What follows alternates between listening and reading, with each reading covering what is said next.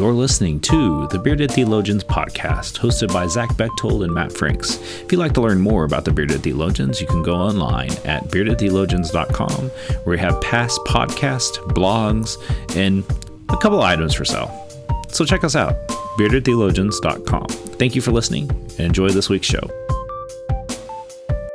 You're listening to the Bearded Theologians podcast, hosted by Matt Franks and Zach Bechtold.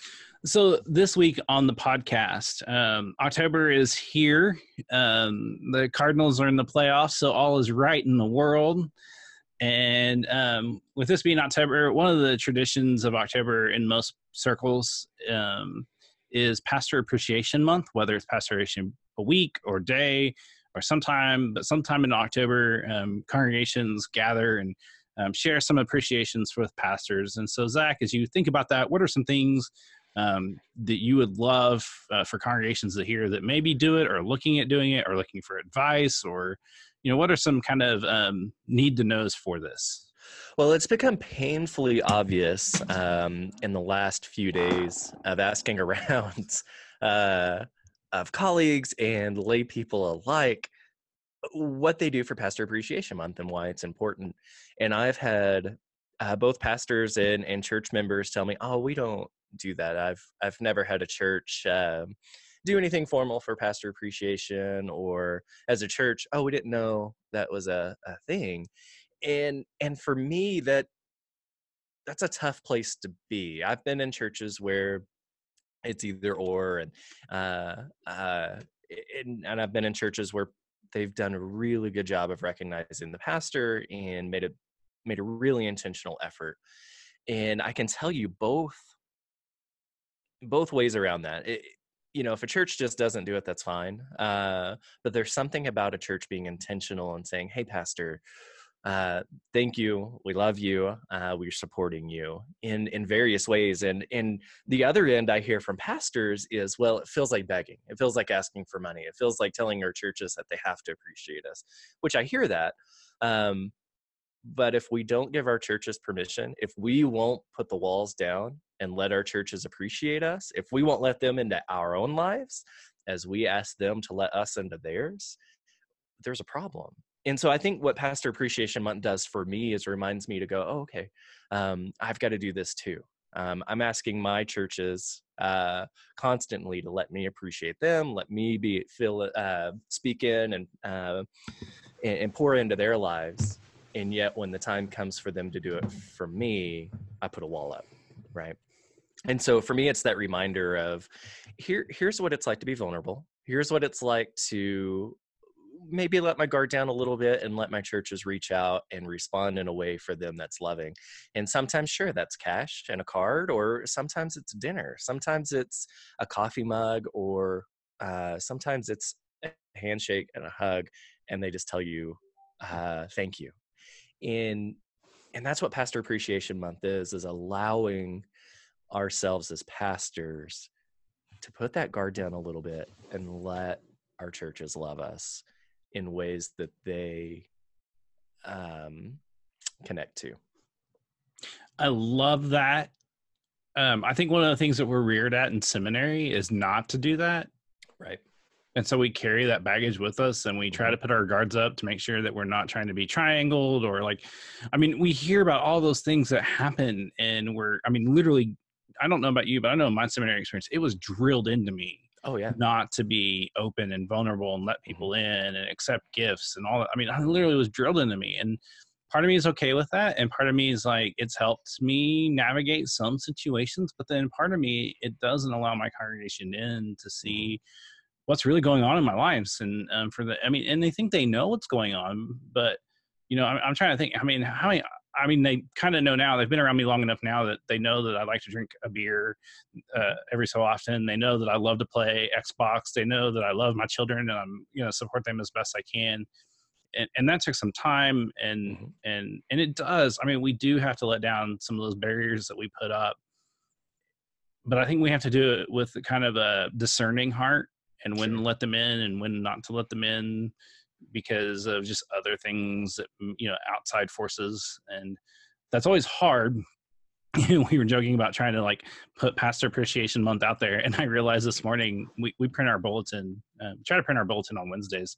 And I'd forgot, I'd said everything was ready to go. Our Connect, Serve, and Go guide was ready to go. And I'd forgot to put in the Pastor Appreciation little blurb. And so now we have to print a little blurb, we had to do a whole other insert. I hate inserts to the life of me. I really try to limit inserts in our worship bulletins. And so like, it's hard, like to say, hey, we'd really like to show us appreciation. But I think you're right, Zach. I think it's having the congregation understand that this is more than just a month thing or a day, however you do it in your congregation. I think it's something that if churches could buy into, and taking care of their pastor all year round, it makes taking care of them that much easier. And that was a conversation that we had. Our church is making transition of moving to a single board model. And my response was, if we want younger families to be involved, it's hard for them to commit, to be involved in some of these ministries, because we have 2 to 3 meetings a month on this. And that's a lot of commitment outside of just a normal regular church commitment. And so being aware of that to maximize their time and effort and all that stuff, I think is vital and key. And I think if we can show the congregation how we care and invite them in on that process, but then also like, say, hey, here's what's going on in my life, or, hey, you don't know what to get me for Pastor Appreciation Month? I have a great Amazon wish list that I send to my in-laws for Christmas. Like, check that out. Right. Really, check out my Amazon wish list. and here's the thing. I don't think that's a selfish thing. People want to know.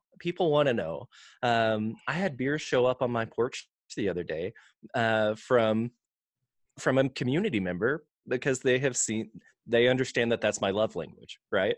And they see me as one of their pastors, and hey, there was beer on my porch, and they just wanted to say thanks. That's important.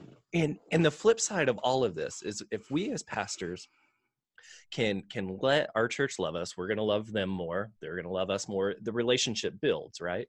Mm-hmm. But if we take a look at it and say, you're not only appreciating me as your current pastor, call those pastors that you can still call, that have meant something to you and have taught something to you and have been a pivotal moment in your life, especially as United Methodist and having a lot of pastors in a course of, 10 to 20 to 25 or a lifetime in the church. Call those pastors and say, hey, thank you. Your time here meant a lot. Because what that does is, the people sitting in our congregations, that are sitting in churches, that are feeling a call to ministry, that our future pastors, that helps them too, to go, oh, here's how healthy relationships work in the church. Here's how I can be. These people are calling those pastors and appreciating these pastors. There's something there. How do I connect with them? How do I learn how they did things, how they connected with people? And it makes healthier pastors going into the future, where we don't have to be so damn guarded with who we are in our personal lives, or, just in general, because it's drilled into us, or we've seen bad stuff happen to other pastors, and we don't want that to happen to us. We learn that from the way churches and the way pastors interact with one another. And so if we can begin to break those walls down by something silly like Pastor Appreciation Month, my God, maybe our churches and our relationships with people will be a hell of a lot more healthy. Well, and I think, pastors talk. And so, if you do one thing for one pastor, it does kind of, set somewhat of an expectation. And if you don't, it just shows how you care for the pastor. And they'll interpret that way. Mm-hmm. I think some of it too is, I don't think we realize how much even a simple word of thanks, or just a small simplicity thing can go a long way. If you feel like, ask your pastor, man, how's it going? And, they say, okay, but it's not like, you can tell that something's wrong, just say, hey, is there anything, flip it, flip the script, when congregations care for their pastor. And I've noticed this in all congregations that do it and do it well. When they take really good care of their pastor really does do a good job of taking care of them. Mm-hmm. Right. But when it's the other way around, it replicates. And I know that's hard to understand. I know that's not easy for congregations to interpret, but I just can tell you from firsthand knowledge that if you don't take care of your pastor, man, it makes it rough.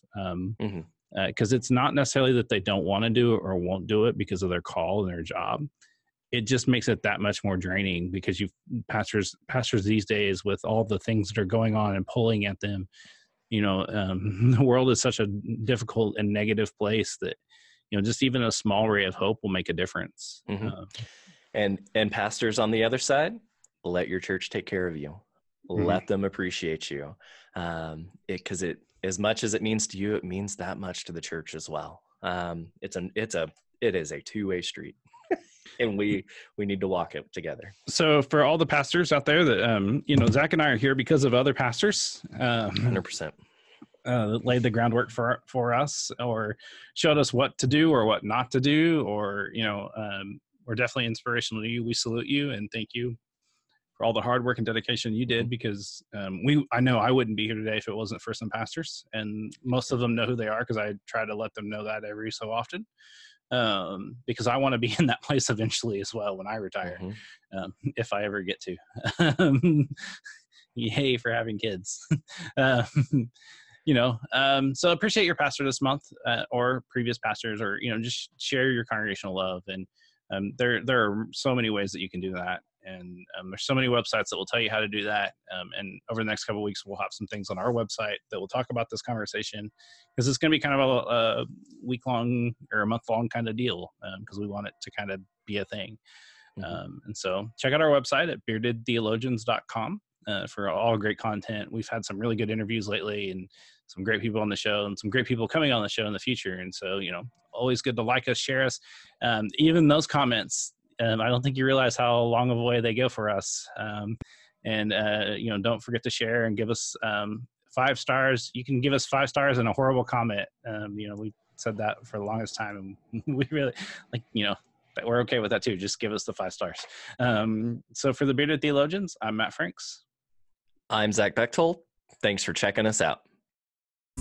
We hope you've enjoyed the conversations that we've had today on the Bearded Theologians Beardcast, and we'd encourage you to continue those conversations online at beardedtheologians.com or on our Facebook page.